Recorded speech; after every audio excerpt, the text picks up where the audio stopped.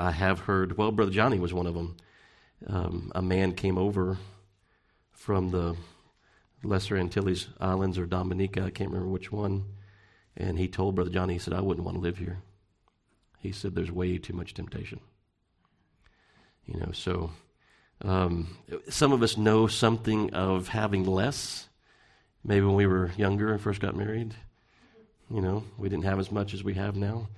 And I think fondly upon those times and how the Lord, you didn't know, am I going to have enough to do this or that, or, to pay the rent, even though you're not living extravagantly, to the groceries, even though we're not eating, prime rib, we may be eating, I don't know if back then with ramen noodles, I guess they were a thing, but I know that's pretty cheap. But, yeah, there you go, mac and cheese. That's been around a long time, hasn't it? Yeah. We may not, have been living extravagantly, but I think fondly, upon those times when we struggled, and the Lord knows what we need, and maybe, we need to struggle again one day like that, like we did then. Maybe you're still struggling, now. I don't know. But he's wherever we are, struggling here, struggling in the Ukraine, that, like you're saying, that hymn, he's the one that's holding us. What can pluck us from that place? There's nothing that can remove us. He's holding us fast. I've used the illustration so many times for you about how that when the kids were little and we're walking into the grocery store, walking behind all the cars from our car, into the grocery store, and any moment any of those cars, could have backed up. And so you're holding their hand. They think they're holding your hand, but you're holding their hand. And it's good to know that God's holding, ours. Because we could not be strong enough to hold on, We could not be paying attention and somehow let loose of our grip. But he's not going to let go of us. That's not possible. And so that kind of springboards us into where we are in Romans 12. We have a hope. It's steadfast. We have a hope. It's sure. Title of the message this morning is Hope, Tribulation, and Prayer. We find those three things in our text this morning. Since we are running behind a little bit, we'll just read that one verse of Scripture. If you want to stand, we'll read. If you can. I know everybody can't do that, but Romans 12, verse 12. Why do we do that? Why do we stand when we read God's Word? We're not standing when we read every verse of Scripture, of course, but we'd be up and down on it, wouldn't we? And people would think we're another faith. But it's in. Oftentimes you'll hear Brother Johnny will say it sometimes, Brother Barney will say it sometimes when they preach. But I've heard R.C. Sproul, so others say it. We're standing in honor of God's Word. So, verse 12, rejoicing in hope. Isn't hope something to rejoice in? I mean, if you have hope, isn't it a wonderful thing? Aren't you glad to have some hope? Rejoicing in hope. Patient in tribulation. Well, if you're rejoicing in hope, you can be patient in tribulation, can't you? Can't you see the correlation between those two things? And then the correlation even in the next injunction that we find. So we're rejoicing in hope. We're patient in tribulation because we have a hope to rejoice in. And then we are continuing instant in prayer. Why? Because we have a hope. We have a hope. Hope's something future, isn't it? If it's something that's already been fulfilled, why do you have to hope in that? That's already done. But hope's something for the future. And so we have a hope. We have a hope in my present circumstances that God's at work. I have a hope in my present circumstances that God's causing all the things to work together for my good. I have a hope, that the Lord's going to return, that the Lord's going to take me home. I have a hope that I'm going to somewhere better than here. There are better things than the things of this life. There's an everlasting life that is to come. There is better understanding that I do not have, now. There's so many better things I don't want to remain here. This world is not my home. I have a better home, filled with better things, with better conversation, better singing. Even there's so many better things that we could say, but we have a hope that is steadfast. We have promises that God's made unto us in His Word that are sure. We have a hope in those promises. So we have a hope to rejoice in. I mean, even what's already been said about those Ukrainian believers, they have a better hope than the government saying, "Okay, everybody that wants a gun, I'm going to give you one." They have better hope than that. Hopefully there's those. We'll kind of geographically move to a different location. That there's those in Israel who have a better hope, than the Iron Dome, that will shoot down those missiles as they try to come in. We have He who is, as we just sang, holding us fast. Let's pray. Brother Donnie, would you pray for us?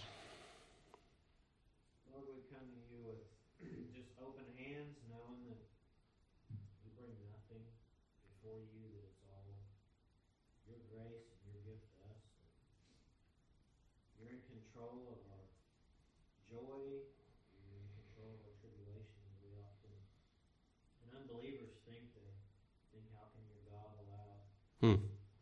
allow these things and allow war and trials? But just like we were talking about, we often call out to you when these blessings or these comforts that we have and that we often do put our hope in, and they're stripped away from us.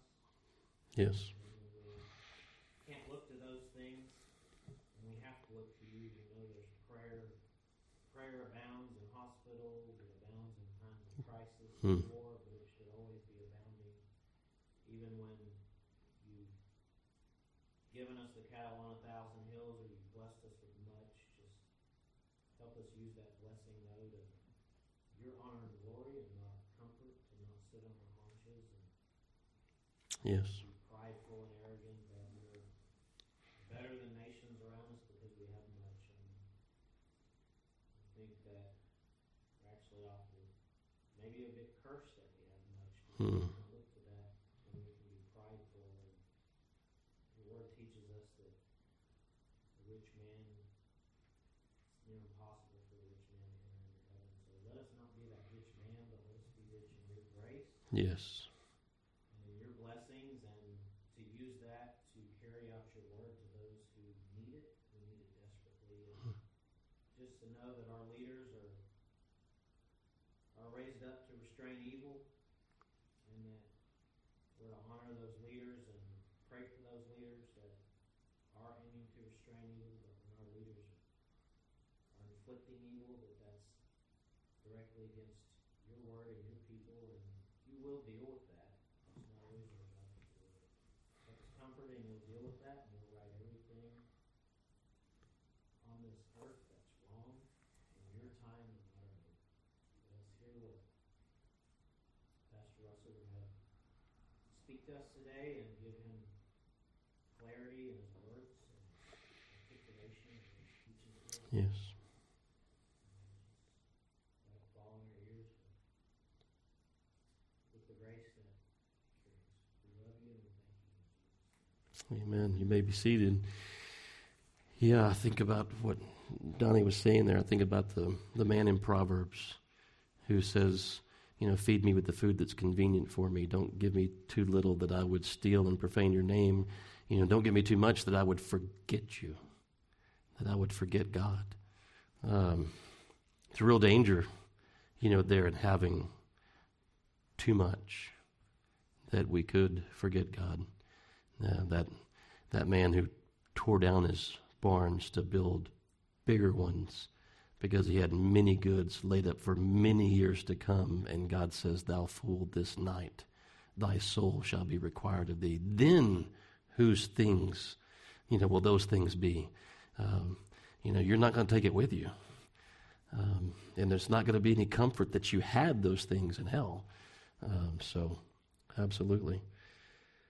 Well, I know that Ukraine is on our minds and our hearts. And, what if war were on our doorstep, which really, when I wrote that, it was on their doorstep. Now the door's being kicked in, and they're forcibly, entering the household. But, what about when we're facing really difficult decisions in our lives like Ukrainians are right now? I know Anita said that, Aunt Anita, give honor to whom honor's due. She has that title to me. She's not just Anita, she's Aunt Anita, which we shortened it as kids, said Aunt Nita. So it just flowed off the tongue easier. But as you were saying, it's hard for us to imagine.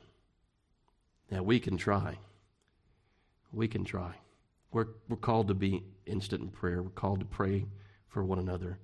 And we don't know those Ukrainian Christians, but we know that God has a people everywhere. And we know that there are bound to be some of God's people there. And, they're seeking to be a witness. They're seeking to be a testimony. They're seeking to help wherever they can. They're seeking, while they're helping, to be able to share the gospel. That's their focus.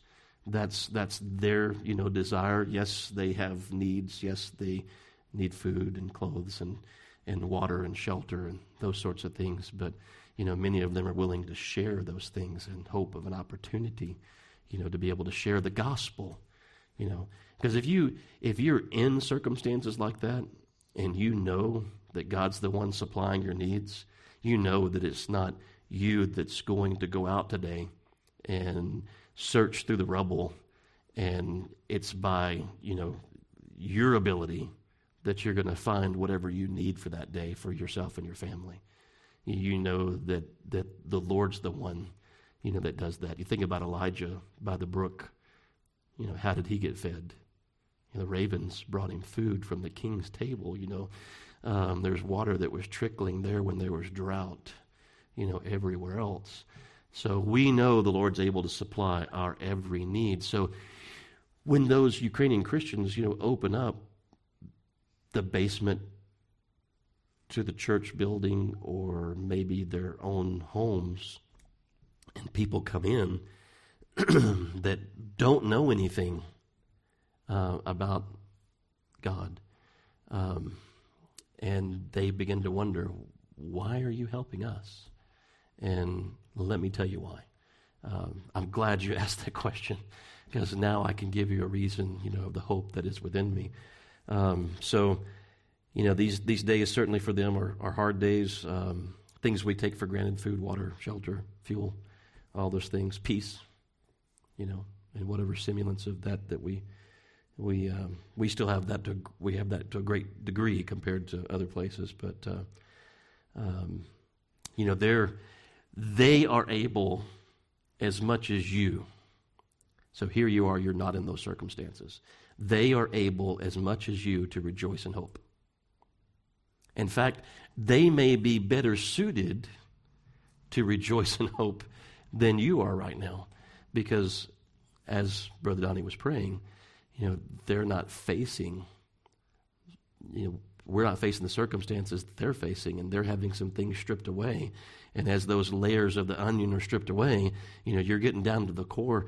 There's nowhere else to turn, but to the Lord. So you think about the hope that we have. No wonder Paul writes about this hope, and he says, rejoicing in hope. So if we're going to describe this hope, it's a hope to rejoice in. It's a hope to glory in. It's a hope to joy, in that we have. It's a hope that is such within us that it overflows, really on others, at times that they ask us of the reason of the hope that is within us. And just like Donnie was saying, we ought to be praying like they're praying, all the time. And I know that him saying that, he has the same struggle that I do. And you knowing that we have that struggle, you understand that you have that same struggle. We find ourselves, I find myself often, Lord, I want to be more fervent. And I don't want to just pray. I know that I'm supposed to pray. I know that it's needful for me to pray. I know it's good for me to pray.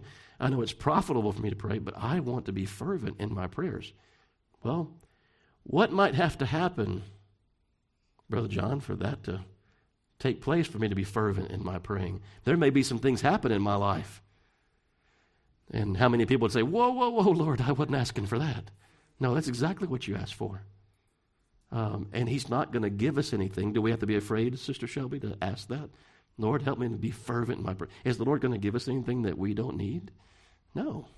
Is he going to be cruel to us or harsh to us? No, he's not going to be. He's going to be exactly what we need. And he knows better than we do. We think sometimes we know, what we need. We think sometimes we know what our kids need. We think sometimes we know what our nation needs. We think we know a lot of things, but we don't know things the way that God knows them. And he will do things that we wouldn't do. He will bring about circumstances that we might say, oh, I would never choose that for myself. But God says, no, that's exactly what you need.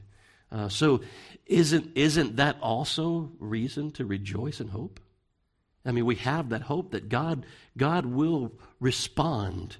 God will react. God will work. God will do things in that way. And so here these Ukrainian Christians are in this position. This didn't catch God by surprise. God's not saying, uh-oh, now what am I going to do? That's not the kind of God we serve. God knew this was coming. There were people last year that were sowing seed, and they were planting, and they were harvesting, and they were rejoicing in their lives the way that they were, and their lives aren't that way anymore. And it caught them by surprise, but it didn't catch God by surprise. God's people have suffered such things before and will again, but God's still the same, and we rejoice in the hope that we have in Christ.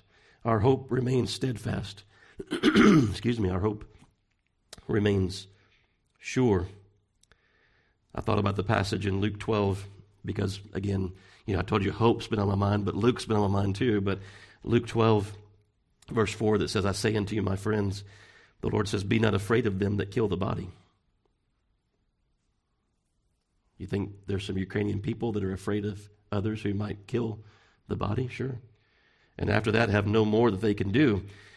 But I will forewarn you whom you shall fear. Fear him which after he hath killed hath power to cast into hell. Yea, I say unto you, fear him. Are not 5 sparrows sold for 2 farthings, and not one of them is forgotten before God? Even the very hairs of your head are all numbered. Teresa often brush her hair, and she'll see. How many did I read the other day? That we all lose like 50 to, I think it was like 50 or above maybe hairs a day. Not one of those hairs are lost that he does not know. Not one. Not one. He knows every one. Teresa knows some of them because she runs the vacuum cleaner throughout the house, and she finds them because I've got 3 girls. There used to be 4 in the house. Of course, you didn't have the hair that you have now, Lydia, back then when Rebecca was at home. But you and Rebecca have very thick hair, and there's a lot of it. Teresa says she can go through one room, and she's got to flip the vacuum cleaner over and clean out, all that she's picked up. So I can understand that better now that I know that, the scientists have assured and affirmed for me that we lose that many a day. But anyway, the very hairs of your head are all numbered. Fear not, therefore, you are of more value than many sparrows. God, we sang that new hymn this morning, and it was from the perspective of God being the apple of our eye. Well, guess what? We're the apple of his eye. We are the apple of his eye. What is the apple of your eye? That's an older phrase. What does that mean?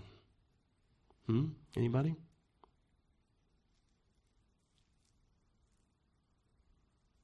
Teresa was the apple of my eye. She still is. I'm going to get in trouble, Shelby, if I don't correct that statement real quick. So we understand from that perspective, though we don't know exactly maybe what a phrase means sometimes, where it came from, its origins, like a dead ringer. Have you ever heard somebody talk about somebody else being a dead ringer for somebody else, for a person? You know where that came from? They used they used to tie a string to your finger, Brother Steve, when they put you in the ground. Because back then, and there was a bell that went up above ground, and if they heard the bell ringing, they would go dig that person up because they knew they just buried a person that was still alive, And so that's why they were a dead ringer for the other person, because it was the other person. It was the person that they buried. But sometimes we don't know where those things come from, but we understand what's being said. So we understand, what's being said when someone's the apple of someone's eye. What would I not do for someone that's the apple of my eye? What would I'll put it in these terms. I'll take myself out of the equation. Brother Wiseman, things are a little better than they were. She's able to walk a little more. But before that happened, and she wasn't able to walk very few steps. And people are talking about, she probably needs to be, in a place where she could be cared for. She needs to go into a nursing home. He said, I'll walk on my hands and knees if I have to. I don't want that to happen. I'll do whatever I have to do. Why? She's the apple of his eye. Now, he doesn't have, what did we read this morning in Luke? With God, all things are what? Possible. Now, everything's not possible for Brother Wiseman. Everything's not possible for me or you. But all things are possible with God. And if you're the apple of his eye, there's nothing that's going to touch you that he doesn't permit to touch you. There's nothing that's going to harm you. There's nothing that come into your life that God does not permit. You think about Job, in those kind of circumstances. Satan couldn't touch him until God gave him permission. The very hairs of your head. My hairline is receding some. I used to not. When I was Andrew, I didn't think about that. And I didn't think about losing a hair. Because when I got a haircut going, they had to take out the thinning shears to thin my hair, because it was so thick. I would ask for them to do it so that I could comb my hair easier, I didn't think about those hairs, but God knew everyone. God knew everyone that, fell, not just from a haircut, but that just fell out of my head. All the ones that end up in my baseball cap after baseball practice, God knew. He knows all those things. So, what a hope we have. If God notices those kind of details, what is he not paying attention to? What is he not seeing? What is he not noticing in our lives? What is he not ruling and reigning over if he's noticing sparrows and hares? So we have a hope to rejoice in. Our hope is in a God who cannot lie. Our hope is in a God whose promises are going to be accomplished, because there's no one that can stand against him. There's no one that can say to him, what are you doing? You can't do that, and I'm going to stop you. That's not possible. Hebrews 10:23 says, let us hold fast the profession of our faith without wavering. For why? Why can we hold fast the profession of our faith without wavering? What does he go on to say? He says, for he is faithful that promised. How can I hold fast? God's faithful. How can I hold fast? He's not going to waver. How can I hold fast? He's not going to fail. He's going to prevail. There's no one that can stand before him and say, you cannot do that, and keep him from doing it. So difficult for certain are days, when loved ones are taken away from us in death, right? Those are difficult days. But yet Paul says in 1 Thessalonians 4:13, and this passage of Scripture, he says, I would not have you to be ignorant, brethren, concerning them which are asleep, that you sorrow not even as others. Some people don't have a hope. Some people don't have any hope. Or they may have hope in the bottom of some kind of bottle, whether it's liquid in it or a pill or whatever. But they don't really have a hope. But don't sorrow as those who have no hope. Have you seen people, I mean, I've talked to you before about the fact that we have emotions. I mean, we're going to, and we ought to, weep with those who weep and rejoice with those who rejoice. I mean, we've got emotions, but have you seen those people in those categories that have no hope and they're weeping uncontrollably? They have nothing to hold on to. What they were holding on to is gone. It's gone. The only attachment they still have is a grave marker up here on top of this hill over here. There's a cemetery. I don't know if y'all know that. There's a cemetery right down this road. And they have to go there. And I've been up there.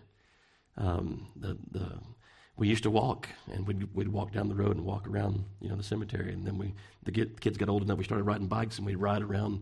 And people would say that's kind of a weird place to ride your bike around the cemetery. But it was. There's not a lot of traffic, on that road. And the graveyard. I wasn't talking about the. I'm talking the road to the graveyard. There's not a lot of traffic in the graveyard either, unless somebody's being buried. Then there's a lot of people there. But I've been through there, and I've seen people. You could tell. I mean, they were talking to themselves, perhaps, or talking to someone that was with them, and that's the only hope they have is that in any connection to that person is that they are in this physical place, and I can go and sit, and they'll have a bench, there, and they come there often, and they weep there often, and they have no other attachment other than that with them anymore, no other communication. It's a one-sided conversation. They have no other communication, with them. No other contact with them. We have a hope. We have a hope. There are people that don't have a hope, but we have a hope. We sorrow not even as others which have no hope. Isn't it sad to think about people that don't have any hope? Sister, you said something this week about how do people live? That don't have this hope. How do people live? How do people function? How do people make it through the day? How do people deal with things like that and someone that dies so close to them? And maybe that's the thing, as Brother Donnie was praying. Maybe that's the thing that's stripped away, that might be the thing that it is the thing that brings them, to their knees. And they cry out, Lord, be merciful to me, a sinner. Maybe it provides the opportunity for us to tell them about the hope that we have. David didn't approach Goliath in his own strength. David said to Goliath, you come at me with sword and spear and with a shield. We have a hope. David's hope wasn't in a sling and it wasn't in stones. David says, I come to you in the name of the Lord of hosts, the God of the armies of Israel, whom thou hast defied. We come in that hope. Those Ukrainian Christians are standing today in that hope. They're praying today in that hope. This is a hope that we can rejoice in. It's a hope that has a solid foundation. How many interviews have you seen, just like I have, on the internet, where people say that when they're asked, do you believe that there is an afterlife? And they'll say, yeah, I believe. Well, what do you think is going to happen to you? Well, I hope I go to a better place.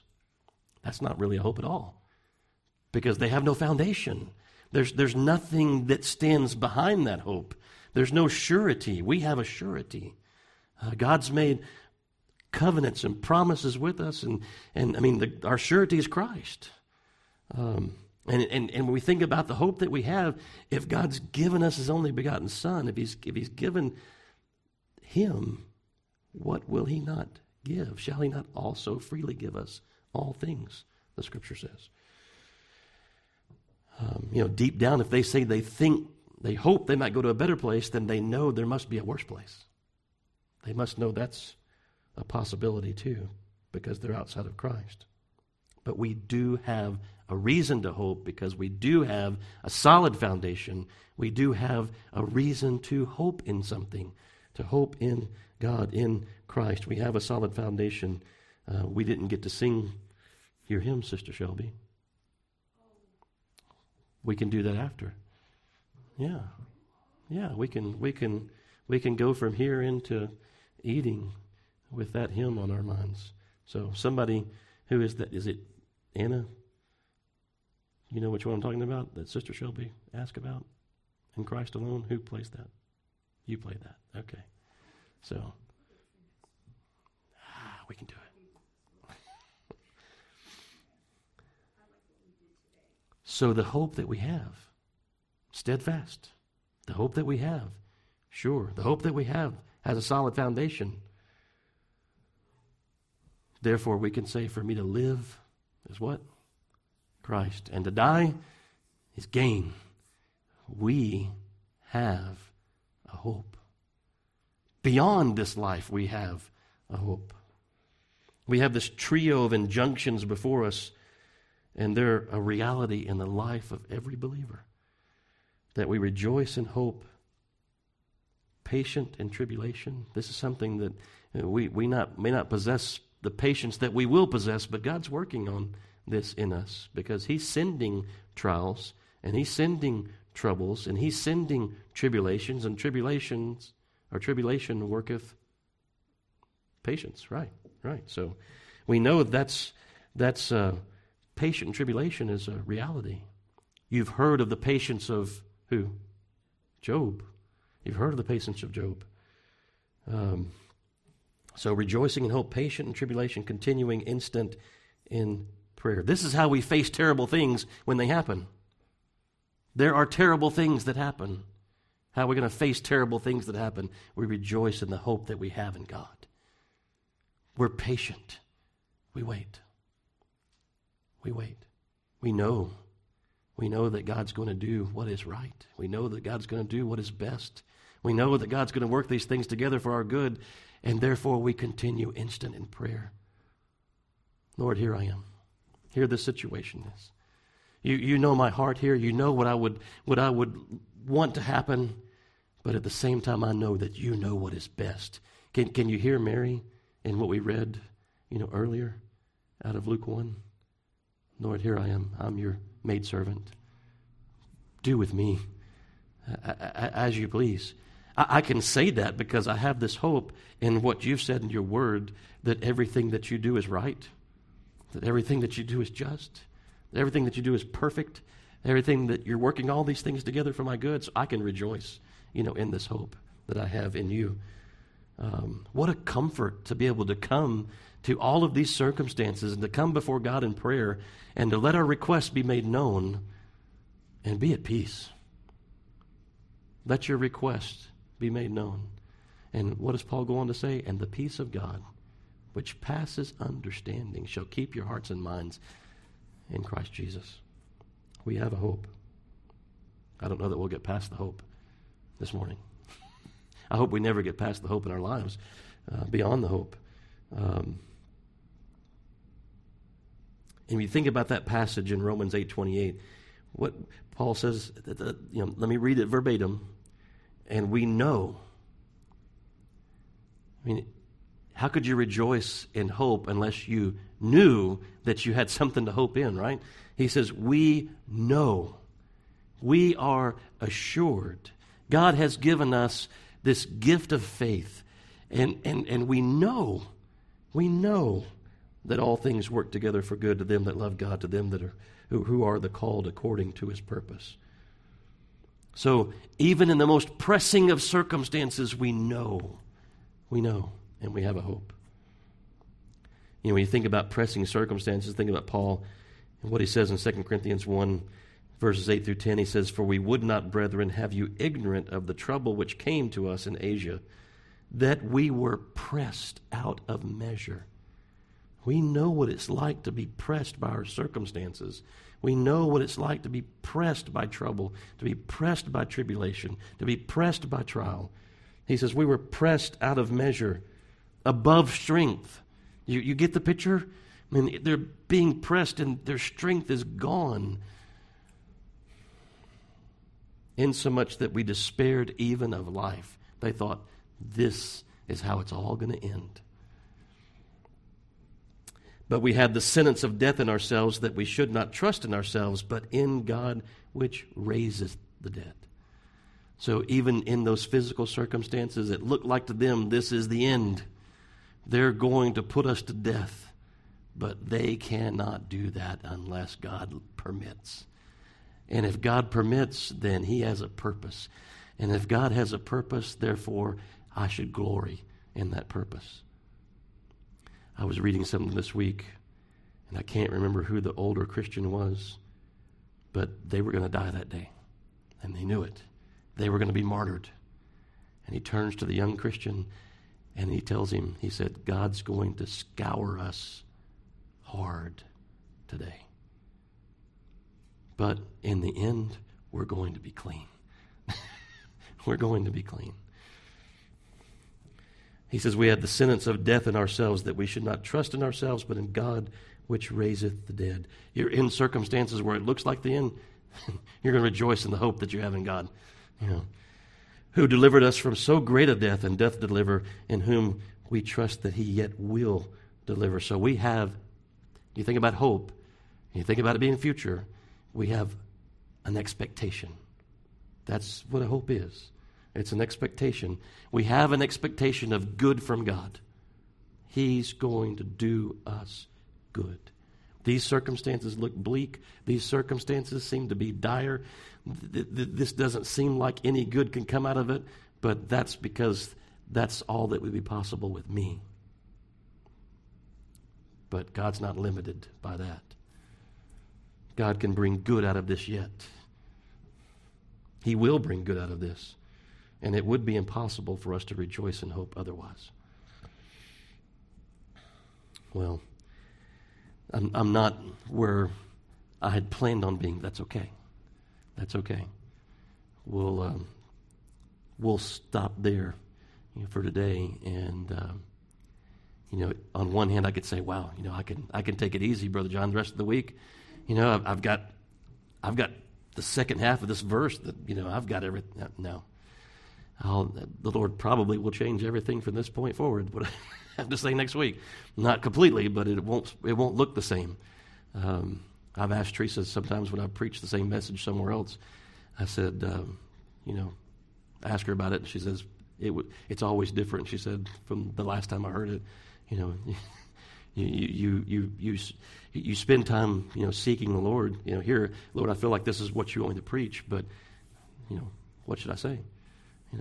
How should I bring, this is a different group of people.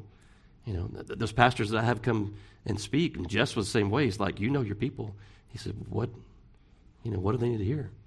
I said, brother, I'm confident the Lord's able to land you exactly where you need to be. So I'm not going to put that upon you.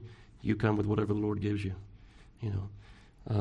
and we had a good meeting, that night. There was much rejoicing. Old friends, new friends, all seated around the Lord's table, not just back there, but in here, rejoicing, in those things, rejoicing in the hope, right, that we have. All right. Well, I'll leave it up to you, Sister Shelby, because you had requested that. I'm fully willing for us to sing that hymn right now. You'd rather wait? Okay. She'd rather wait. She's hungry.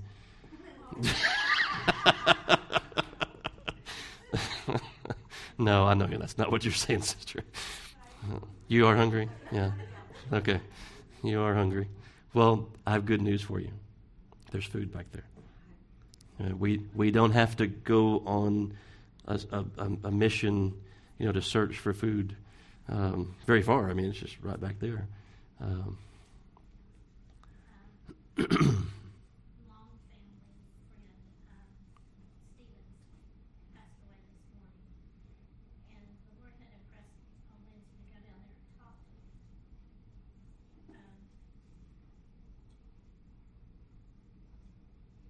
This morning, she's beating herself up because she said, I didn't say all of what I knew I needed to say.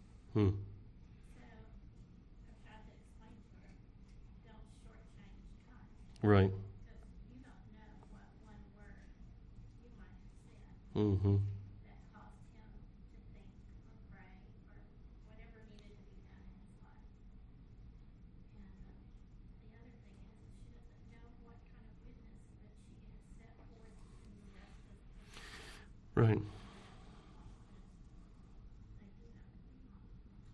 So she's been very upset this morning and asked the church to pray for her. Mm-hmm. Give her the words to say to the caregiver. Family, yeah. Friends. She might make Yeah. a difference. Mm-hmm. Yeah. I mean, how many of us have been in that situation where, what do we say? How do we approach?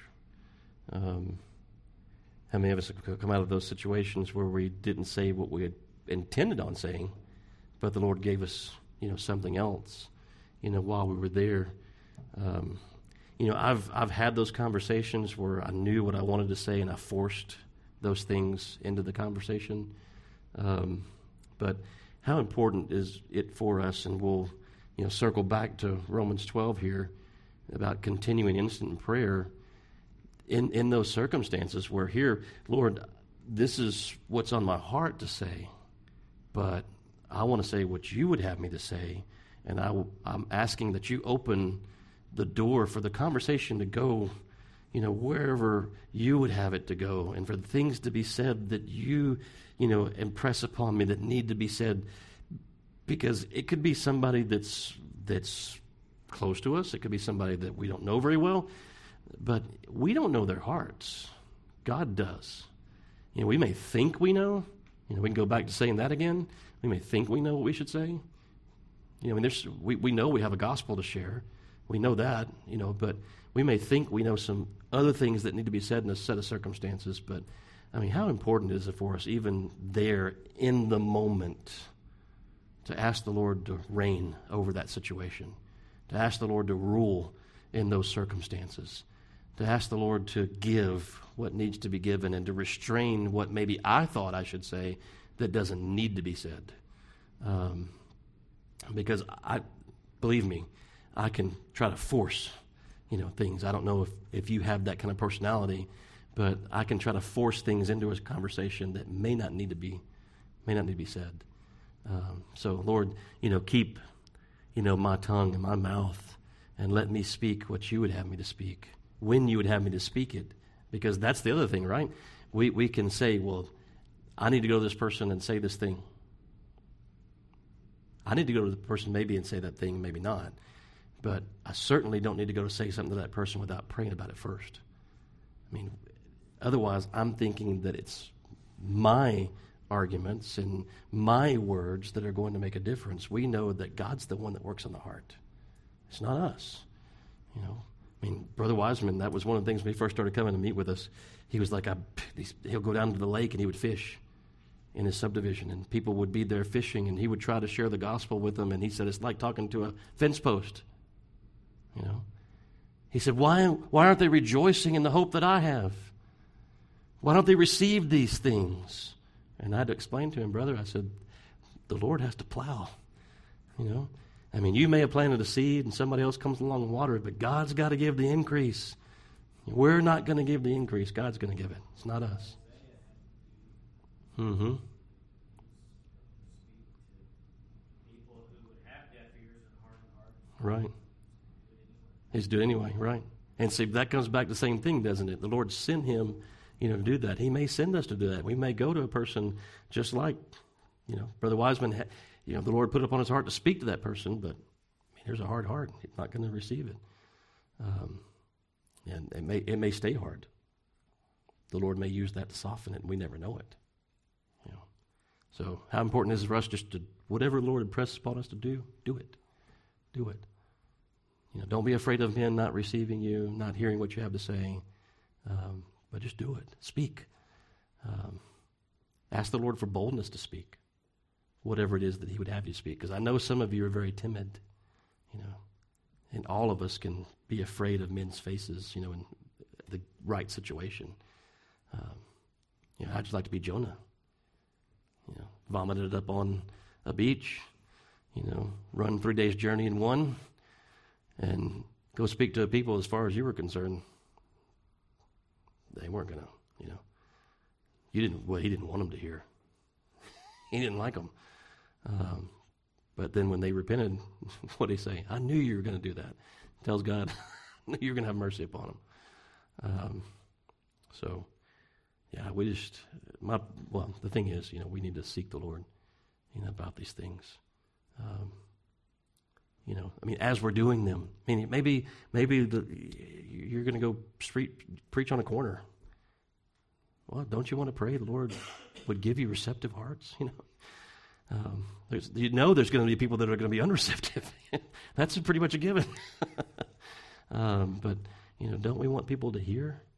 And don't we want to speak in the right attitude? I hear some of these street preachers, they sound angry. They sound really angry. I want to speak the truth in love. I want them to know there's compassion, there. Certainly there's a message of damnation. That's going to come across to people as offensive anyway, no matter how it's, But I want to have an entrance into their lives. If you give somebody a gospel tract, what are most people going to do with it? Next trash can they see, there it goes. But to impress upon that, who's going to cause them to be so burdened by this thing in their hand that they have to read it? The Spirit's able to do that. We're not able to do that. So, and I guess in saying all those things, hopefully Linda can think about those things, understand those things, and understand. I know they're. Yeah, so we go into the hospital setting that she went into, and we have all these things that we want to say, and nurses are coming in and saying, I got to do this, we got to take him here to do that, there's got to be this x-ray done, and I don't know if that was the circumstances, but there are all kind of things. I tell you how many times I've spoken to someone and the phone rings. There's, in my mind, I'm like, there's the devil. It's first thought comes to mind. But, the Lord may have let the devil do something to keep us from saying something that we would have otherwise said. I don't know. But just asking the Lord to overrule. There's nothing that can be done, about that now. But even in those things, if let's say that we failed in some respect, the Lord uses that still. And we're not that powerful that our conversation was the difference between a person going, that's God. God's at work, there. Maybe a nurse came and said those things. Maybe a nurse was listening to the things Lindsay was saying and think, well, you probably ought to say this. And later on say, that person that came to see you, I was thinking about this, that they were talking about this, but I was thinking about this too. I don't know. What do you think? What do you think about those circumstances? Do you think different? Yep. Mm-hmm. Yes. Now you think about Spurgeon. We were talking this morning about Spurgeon. And all the man seemed to be able to do for 10 minutes was say, look unto me, all you ends of the earth, and be saved. And the Lord used that, to convert a young man that had a grandfather that was a pastor. Spent a lot of time with him. Would read books out of his library. Good books. So, we don't know what even the Lord can do with one word. The wind bloweth where it listeth. Yes. Mm-hmm. Yep. So take comfort, in those conversations. The Lord knows your heart, for one thing. He knows why you're there. If you're there to be of help to that person. If they're unconverted, you're there in hopes, that the Lord would speak to them. The Lord knows that. The Lord knows that. So, take comfort. Do what you can. Do what you can. I think about the woman, I bring y'all back to that often. She brought the alabaster box of spikenard, and the scripture says she did. The Lord says, let her alone. She's done what she could. I want to get to the end of my life and be able to say that. I did what I could. I did what I could. No regrets. I did what I could. Okay. You sure you don't want to sing that song? Okay. Steve says his stomach's empty. Is that what you said? Yeah. I hear this. You had a lot of rain. Can y'all hear that drain pipe back there every once in a while? You don't hear it? Yeah, it's like a stomach kind of rumble, you know. Yeah. All right. Well, let's stand and we'll go once again to the Lord in prayer and ask the Lord to. I mean, hey, we're about to sit down around a table and share a meal together. Lord, bless our fellowship. Bless the time that we spend together. Help us to be an encouragement to one another. You know, help us to lift one another up in prayer. You know, we hear things, you know, you ask each other, how are you doing? And you find out things like this with Anita's daughter. Sorry, Aunt Anita. Did it again. You're good with Anita? Well, you know, it's like these customers that I go to their houses all throughout the week, every week, right? And I'm like, Mr. Smith, call me James. Okay, Mr. James.